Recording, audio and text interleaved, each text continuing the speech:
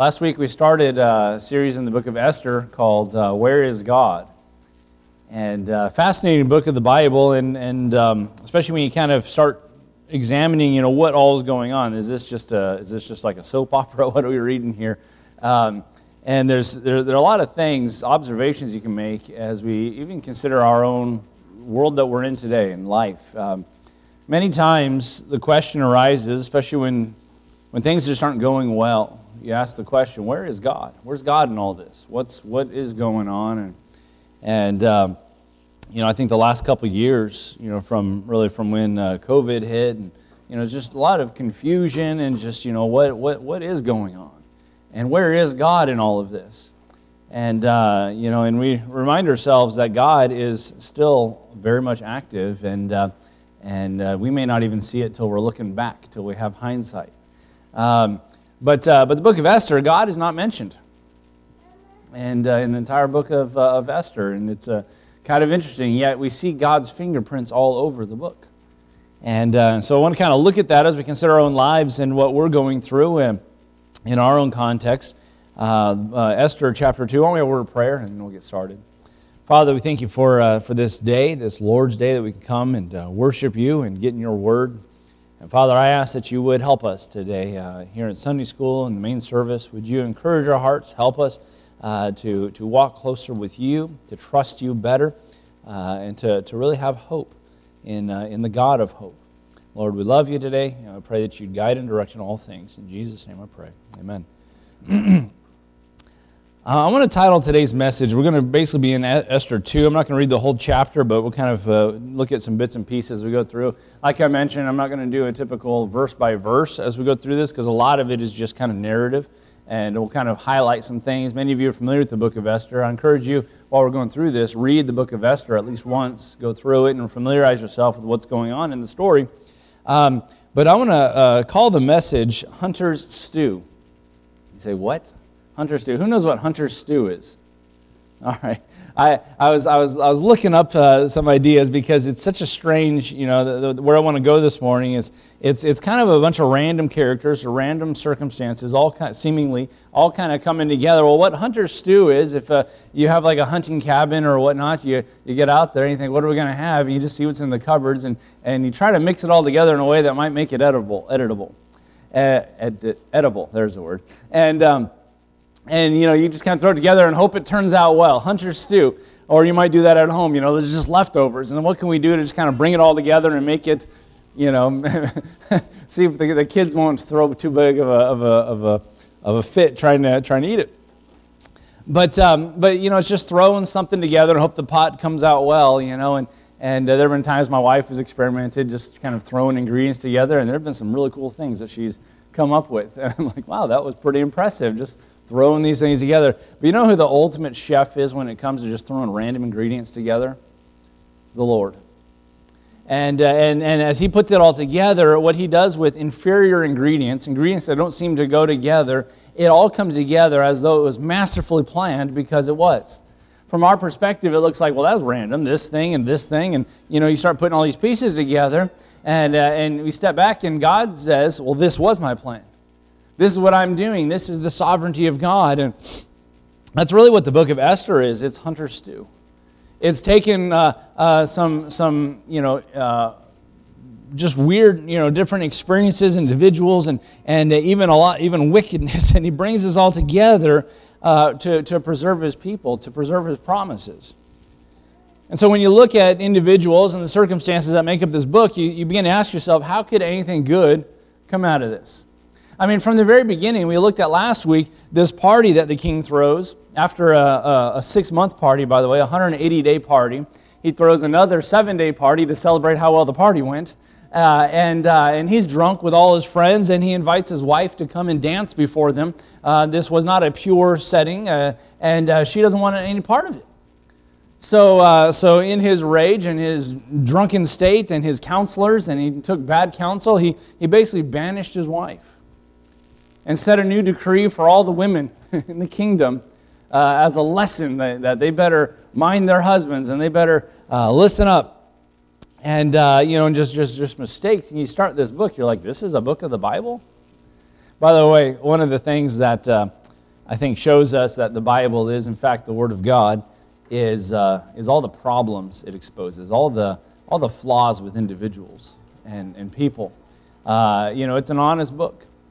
Even the heroes of the Bible, even the best, the most spiritual people in the Bible, their problems still come to the surface. They're still sinners. I think about David, the sweet psalmist of Israel, the greatest king that ever lived, had some problems, some moral failures. Think about Samson, the strongest man that ever lived, had some moral failures. Well, Solomon, the wisest man that ever lived, moral failures. I think about Lot. That one's an interesting one. You read the story of Lot in Genesis. Here's a wicked man in a wicked society, and what really seems like he wants nothing to do with God. Yet Peter refers to Lot as being a just man.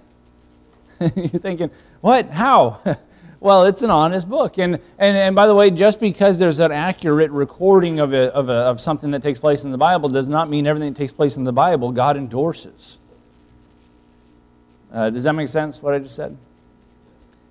Much of this is history, and God's honest with His history. All right? So this is not endorsing putting away your wife because she's not dancing in front of you and your men. This is not endorsing what we're going to look at even this morning, this kind of a wicked beauty pageant. God's not endorsing multiple wives like David had. In fact, David was in violation of Scripture when he did that. But this is God's story. This is something and there's something for us to learn. The things written aforetime were written for our learning and admonition, that we through patience and comfort of the Scriptures might have hope, the Bible tells us. So when we look at these old passages, we remind ourselves this is for us. We're to learn something here. We're supposed to get something out of this. And so God does a masterful job in taking all these ingredients and puts them in the pot of His sovereignty, and what comes out really is quite amazing when you get to the end of the story. Last week we learned this king of the world, really. He had the title. Remember what his title was? Anybody? King of Kings. That's what his title was. Ahasuerus, the history records him as Xerxes. You might have heard of Xerxes, the king of Persia. That's who we're talking about. He was a proud man. He was a man that desired to conquer the whole world. He had 127 provinces under his care. And if you looked at a map and you looked at all these provinces, it was quite a region that he conquered. And there was really one group that he had not yet conquered, and that was Greece. And you may have read stories about the Persians and the Greece going against Greece, and so he heads over there and he takes his army and they head over there to go battle Greece, and they lost. And so he comes back conquered, defeated, discouraged, and between chapter 1 of Esther and chapter 2, we have about a 3-year period that takes place. So in chapter 2, Xerxes, he's coming home from this great defeat, and he comes back and he realized, by the way, when you've gone off to war, when you've been separated from your family, you just cannot wait to get back to your wife. You can't wait to see your kids. You can't wait for those kinds of things. Well, he comes back to an empty palace. He comes back and his wife's gone. And he starts to remember he loved this wife. And yet because of the law of the Medes and Persians, he could not go back on the fact that he banished his wife, that he took away the queenship from her and kicked her out, basically. And so here we are in verse number 1. Here's what it says in chapter 2. After these things, about a 3-year period, when the wrath of the king of Ahasuerus was appeased, he remembered Vashti. That was his wife. He remembered, he had fond memories of her. He loved her. And then it says, and what she had done, he remembered how she refused him, and then what he decreed against her. This was a bad decision. This was, he was now in a tough place. He could not go back on this because of the law. He was in this very tough place, but as he's sitting here thinking, man, what did I do? I messed up. Can you imagine the counselors that are around him? If he's discouraged and he's kind of bummed out, and you were one of the counselors that said, here's what you got to do, King. You got to just make an example out of her and get her out of here. Can you imagine how nervous they'd be? This is the king. What he says goes. It doesn't matter about due process or anything. If he wants your head, he has your head. And now they're seeing this king in regret. So they've got to come up with a plan. Here's the plan, verse number 2. Then said the king's servants that ministered unto him, Let there be fair young virgins sought for the king. And let the king appoint officers in all the provinces of his kingdom, that they may gather together all the fair young virgins unto Shushan the palace, to the house of the women, unto the custody of Hegi, the king's chamberlain, keeper of the women, and let their things for purification be given them. And verse 4, and let the maiden which pleaseth the king be queen instead of Vashti. And the thing pleased the king, and he did so. And so they came up with this idea. They said, let's have a beauty pageant. Let's have a contest, so to speak. We'll call it what's the one? Like Miss USA, we're going to call it Miss Persia, okay? And we're going to call Donald Trump. He's going to organize this whole thing, and we're going to have a big beauty pageant. And in all the provinces, all the region, they go and they go and do this. Josephus, the Jewish historian, records that there were over 400 women that were selected for this beauty pageant. And among these women, look at verse number 7. And he brought up Hadassah, that is Esther, his uncle's daughter. That's Mordecai, talking about he raised Esther. For she had neither father nor mother, and that maid was fair and beautiful, whom Mordecai, when her father and mother were dead, took for his own daughter. So here we're introduced to two characters. Mordecai, an older man, raises his younger cousin as a daughter. Verse 8.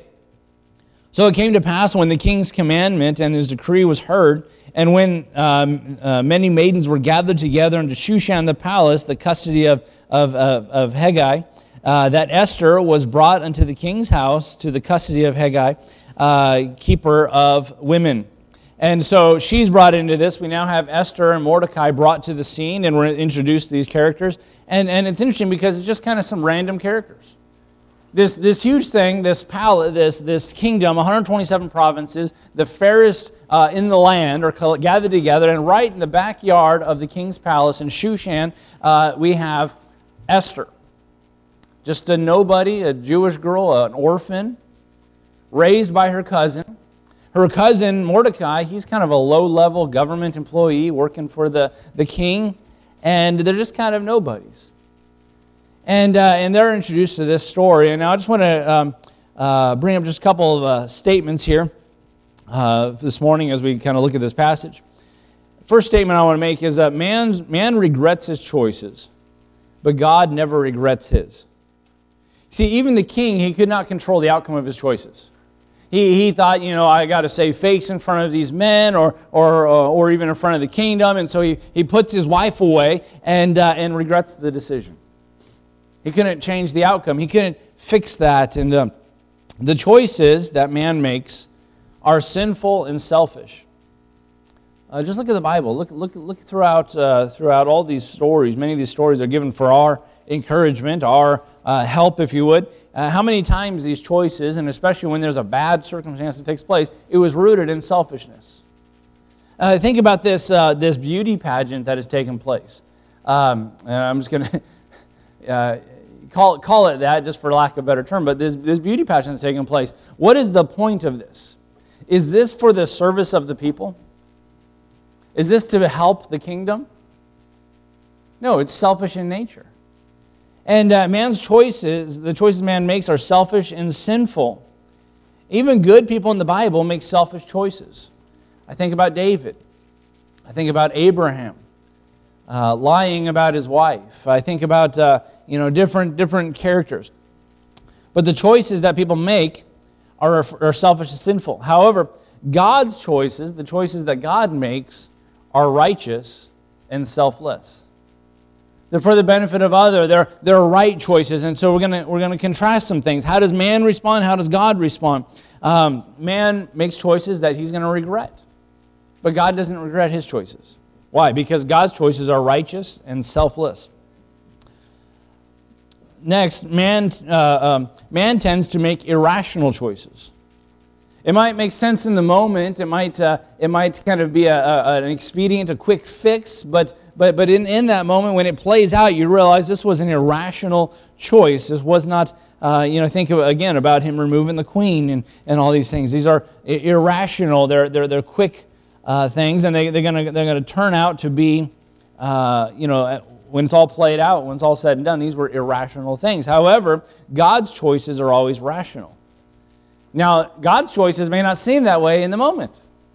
What do you mean? I lost my job. How is that rational? What do you mean? I was in an accident. What do you mean? I got this medical diagnosis. How is this rational? Hold on, let it play out. Time and eternity will reveal God's wisdom. God's choices are rational. Here's God, right on schedule, right on time, making this hunter's stew, bringing together these players, these circumstances that don't seem to otherwise fit. Second statement, man wields power for himself, but God wields power for his glory and for man's good. Man wields power for himself, for that selfish end, for that selfish thing, and you'll even use others to accomplish that selfish desire. That's what power is about, right? It's about others coming to my beck and call. It's about, and that's kind of how we look at it. However, God uses his power to ultimately bring glory to himself and to bring good to his people. Think about this story. If you know the end of the story, really what was this all about? It's about God preserving his people and preserving his covenants, his promises. Consider how man is wielding power in this. The king, he signs the paperwork. Yeah, let's do this. Let's have this beauty pageant. Is that good for others? Think about 400 young women taken from their homes. This was not, and notice what it said, he sent officers in each of the regions to go and search out the fairest in the land. This was not an ad was put out, all right, who wants to be America's next, or Persia's next star, who wants to be in this beauty pageant? It wasn't like that. They sent out officers to go search them out. Can you imagine being a parent and a guard shows up at your door? You have a beautiful daughter. And they show up there and they take your daughter. Now remember, 127 provinces. Some of these taken far away, maybe never saw the kid again, I don't know. And they're taken away for the pleasure of some wicked, drunken, lascivious king. To find out who pleases the king the best and who could be the next queen. See, when man wields his power, people suffer. People become pawns. That's, by the way, one of the dangers of a government being too big.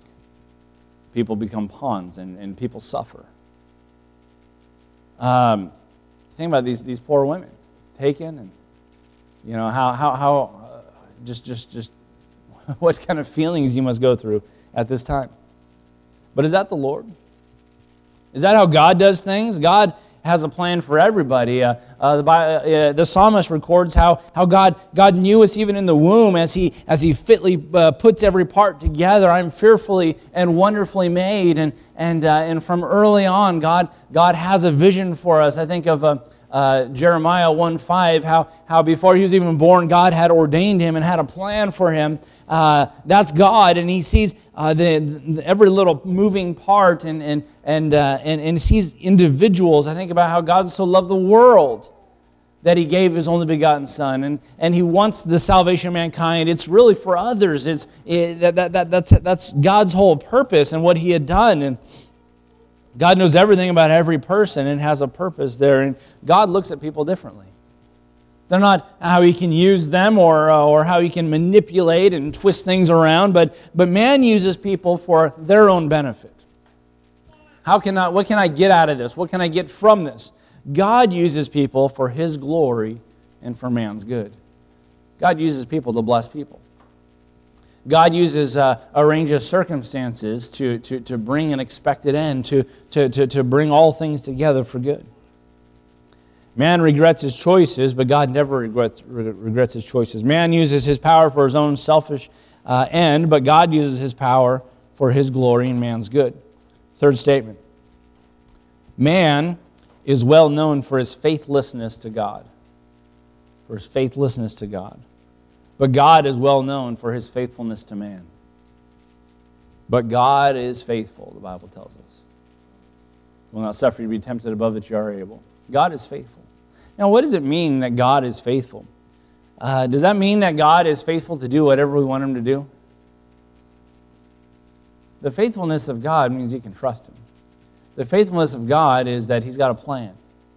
The faithfulness of God is that he's not going to let you down. He's not going to abandon you. He's not going to turn his back on you. He said he'll never leave thee nor forsake thee. That's the faithfulness of God. When we think about that, we let God be the definition first, and we ask ourselves, am I faithful then to God? Or do I exemplify faithlessness or unfaithfulness to God? We see two characters emerge in this story that many times we view as heroes. If I were to ask you, who's the hero in the book of Esther? We'd say, well, first of all, Esther.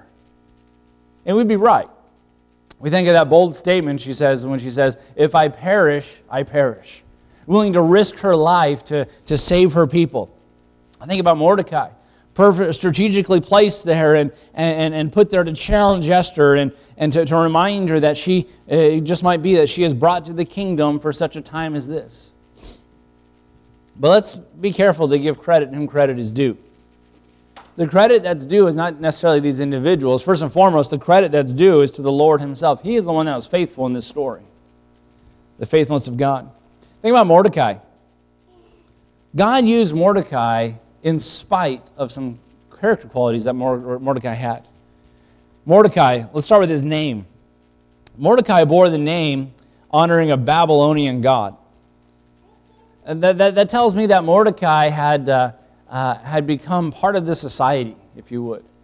And maybe even not him, but his parents named him that. Whatever the story is that led to this point, they were definitely a part of society, and he had kind of become one of them. He is now a Persian. Secondly, he disassociated himself from Judaism, from who his people are.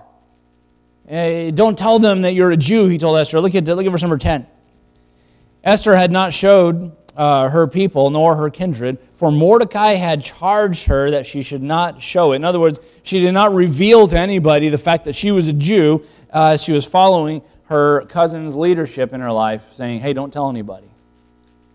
How different that is from God, how he wants us to stand up for him, how he wants us to identify as his people.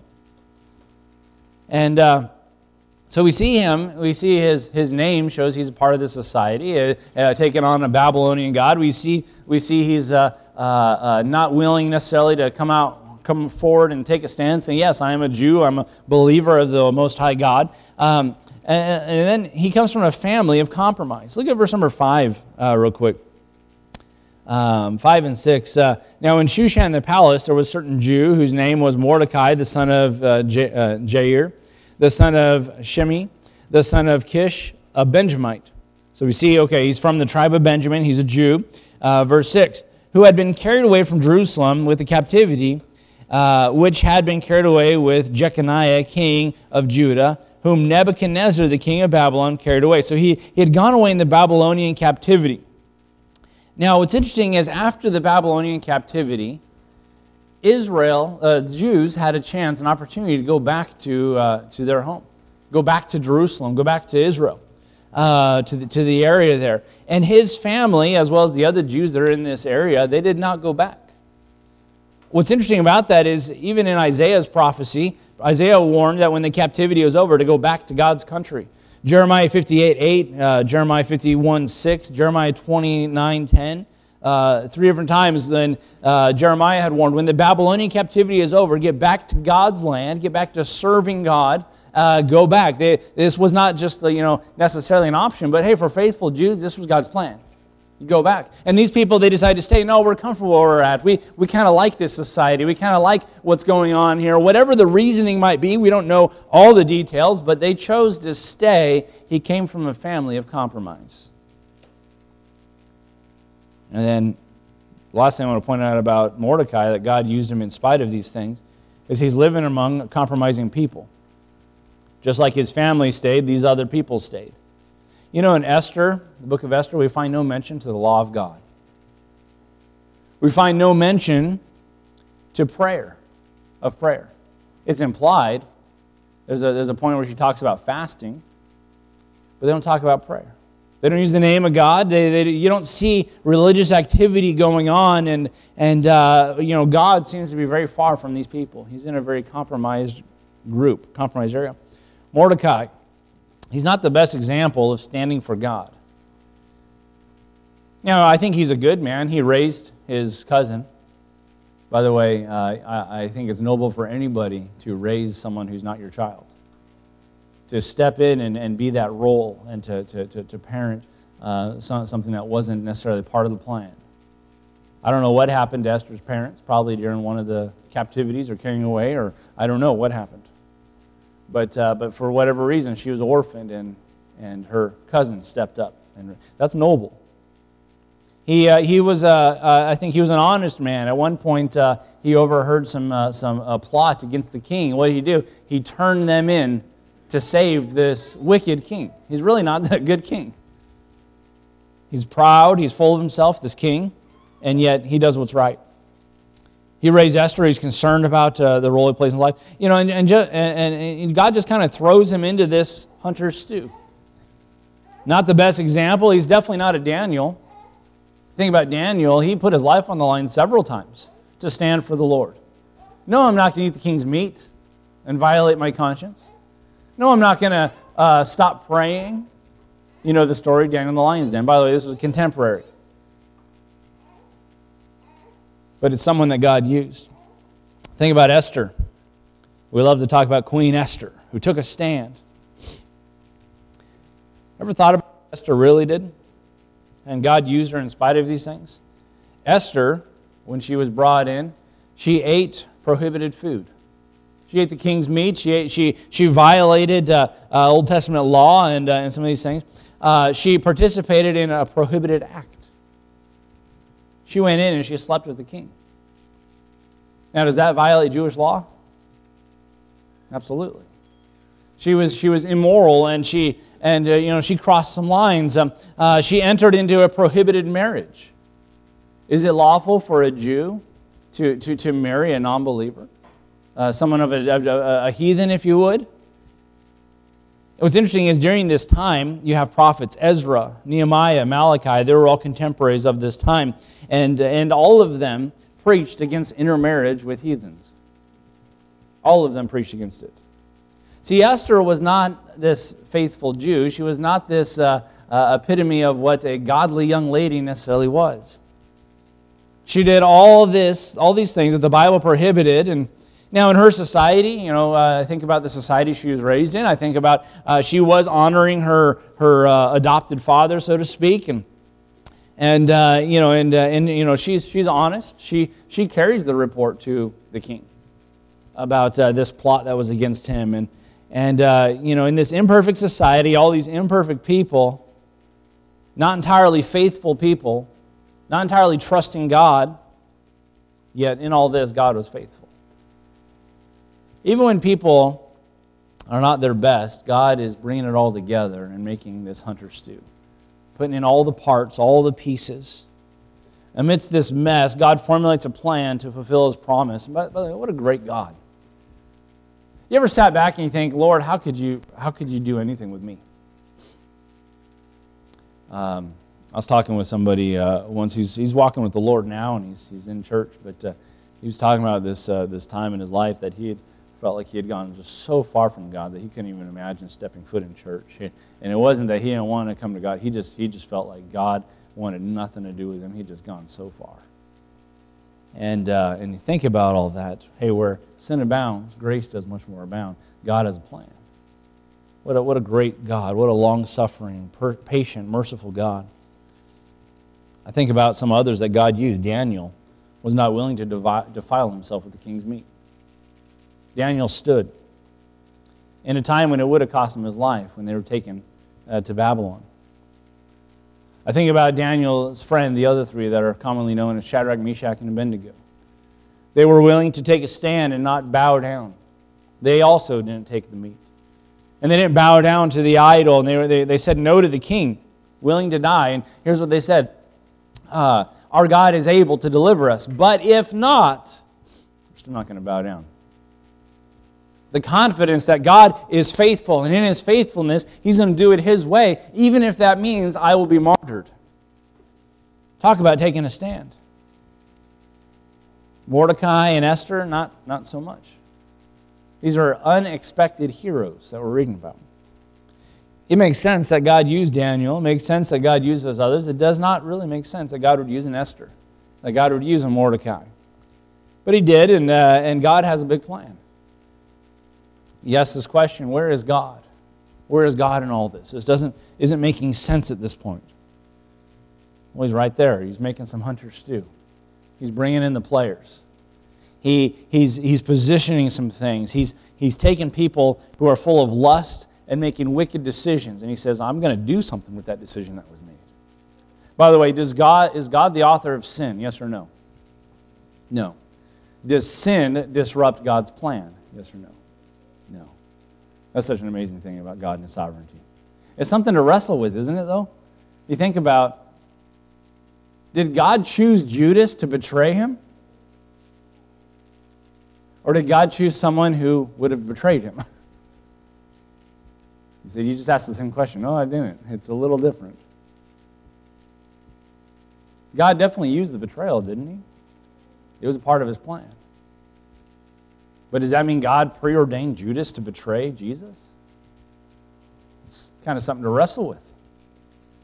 God is not the author of sin. He doesn't tempt any man, the Bible says in James. Yet, He works all this together and He says, oh, you made some lustful and some decisions that destroyed lives and all this. I'm gonna take that.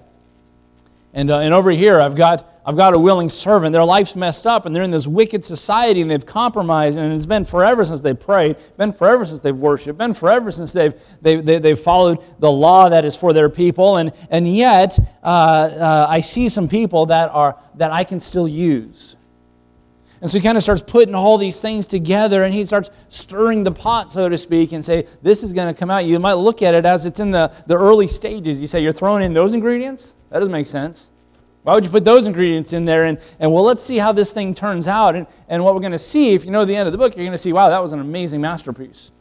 I mean, there are some twists and turns to where you're reading and you're like, oh man, this is getting crazy. This is a foot race, a matter of life and death. You know, is the message going to get there in time? And are the people going to die? Are they going to live? And I mean, it's a crazy book. But as it's kind of starting to unfold, you think, how in the world? What's God going to do with this? Well, God's right there putting all these things together for the good of His people and to bring glory to Himself. It'd be very easy to say, God, why don't you just let them get what's coming to them? After all, they refused to go back home. They refused to go to that beautiful city of God. They refused to go back home to worship in the temple of God, to rebuild that temple, to rebuild the walls, and to be a part of that. They refused when they had the chance to go home and be where the prophets are. By the way, the contemporary prophets, Nehemiah, Ezra, Malachi, where were they? They were in Jerusalem. See, these people aren't even where there are spiritual leaders for their good. How easy it would say to be if you and I looked at it and said, well, let it play out. God still has a remnant. He still had some people. Yet God so loved the world. And I think this is such a beautiful picture. Yes, they were Jews. Yes, they were His people. But I think the parallel there is pretty amazing when you consider people all around the world that God wants to see saved. When you consider that God is not slack concerning His promises of judgment, as some men count slackness, but is long-suffering to usward, not willing that any should perish, but that all should come to repentance. I will say this, can you imagine all those Jews who came so close to death? How it must have caused them to start reconsidering their God, reconsidering some things. Yesterday was 9/11, September 11th, and for all of you that are older than probably 30, it takes us back to where we were that day and the days following. You know, it's amazing how America kind of experienced a small revival. Churches filled up, people looking for answers, wondering, maybe asking the same questions in the book of, that as we look at the book of Esther, where is God? It's amazing how when you've been spared or when some kind of great injustice takes place or whatnot, we start thinking about spiritual things. You look at this and say, wow, God was really doing something with the concern for all these backslidden, wayward Jews. And I don't think that's a stretch to call them that. I really don't, when you consider where they're at. Man, last statement, man creates insufficient solutions for man's problems. In chapter number 2, he banishes his wife. What was the solution? Let's have this beauty pageant. That's an insufficient solution for his problem that he created, right? He's going to go through, and then of these 400, I don't know exactly what the selection process was, but let me just say, this was not a pure thing. This was not a godly thing. This was a wicked reality show. I mean, that's kind of, when we put it in our context today, that's kind of what it would have been.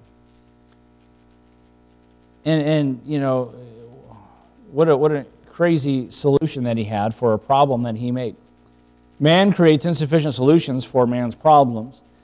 Man creates insufficient solutions for problems that are past. God creates sufficient solutions for future problems. We looked at that a little bit last week. God in His understanding and God in His foreknowledge, He sees the problem down the way and He begins orchestrating things, already bringing together the solution to the problem. Boy, I can tell you story after story on how God had to be at play way in advance to be the answer to the problem that was taking place. I remember one time finances were very tight. My wife and I, we were having to pray in everything. I was pastoring a very struggling church plant.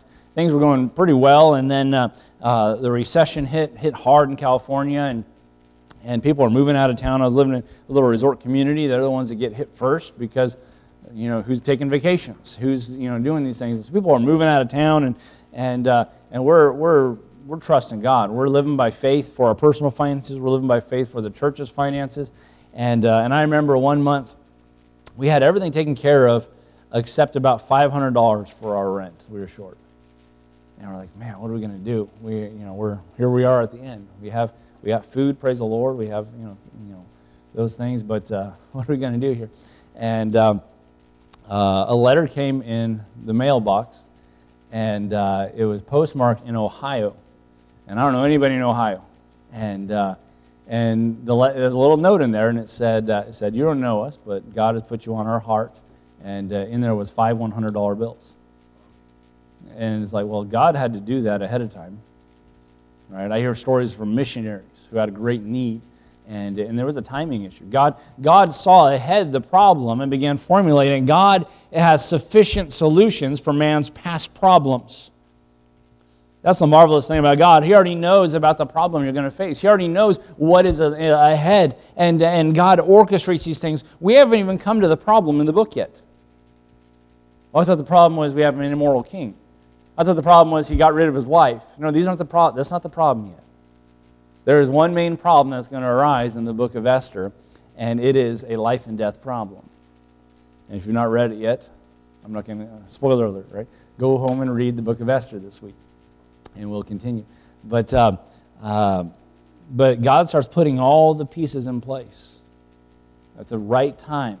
And that powerful statement that Mordecai had made to Esther, that it could be that she is brought to the kingdom for such a time as this. What is that? That is God's solution to a future problem, to a problem that really wasn't even on the radar. When this beauty pageant was going on, I guarantee you Esther was not sitting there thinking, God's going to use me to save my people. In fact, she didn't even let anybody know she was a Jew. She wasn't identifying with them. She was not making it known. That's the marvelous thing about God. Before the dilemma comes, God creates a solution. Chapter 2 is really all about Hunter Stew. We're bringing in all these characters. We're bringing in all these things that seem to be non-related and imperfect, and people making bad decisions and poor solutions, and mediocre people, compromising Jews, lustful kings, all into this one big pot. And somehow God takes all of those things and He's going to formulate a masterpiece. You say, what's God doing? He's doing something that we just can't see. You know, I think about the biggest problem that you and I have. The biggest problem that you and I have faced, and that is our sin problem. And how God, in His infinite wisdom and His plan and His sovereignty, He said, I'm going to put together a solution, for God so loved the world that He gave His only begotten Son. The Bible says that Jesus, being that Lamb who was slain before the foundation of the world, before you were ever born, God already had a plan.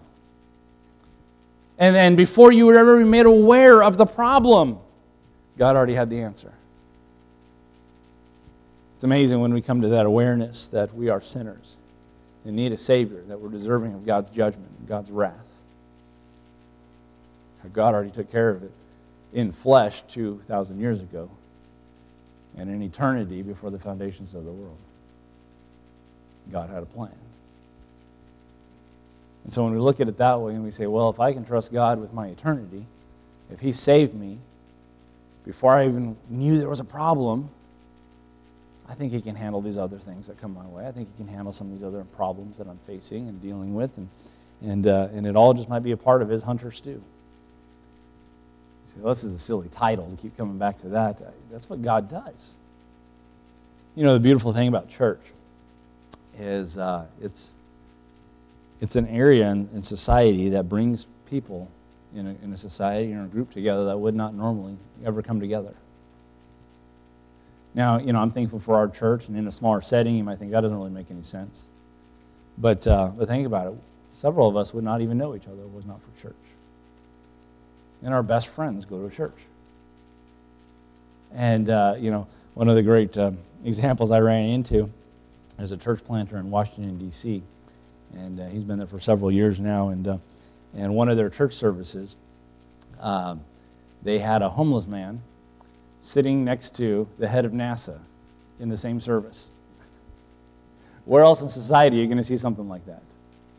It's a great neutralizer. It's a great, you know, it brings together nationalities and classes and ages and all these things. And well, what is that? It's God's hunter stew. And it's beautiful.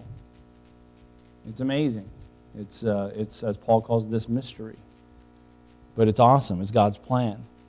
And it's through that, through the local church, and through God's plan for this day that we're in, the blessings that come about from that, and the problem solving, and the helps, and the things that we are as we minister as a body, and it's just an amazing thing to consider. But God's doing a work, and I'm looking forward to the rest of this. Just some lessons that we're picking up from the book of Esther as we consider there's a problem coming down the pike. And if you've not read the book of Esther, let me just kind of give you the spoiler here. There's going to be a great offense that's going to lead to a decree that is signed with the king's signet that on a certain day of a certain month, all the Jews in the 127 provinces will be killed. And God puts Esther there to intervene. And it's an amazing story how it all unfolds, and a very weighty matter. And so if you've not read it, if that piqued your interest, go read the book of Esther so you'll know exactly what we're talking about next week, and we'll continue. But I appreciate you folks, and I'm thankful for God's goodness and for God having a plan. And before we even know that there is a plan, before we even know there's a problem, God's already working it out. And I appreciate that about our wonderful God. Let's have a word of prayer. Father, we thank you for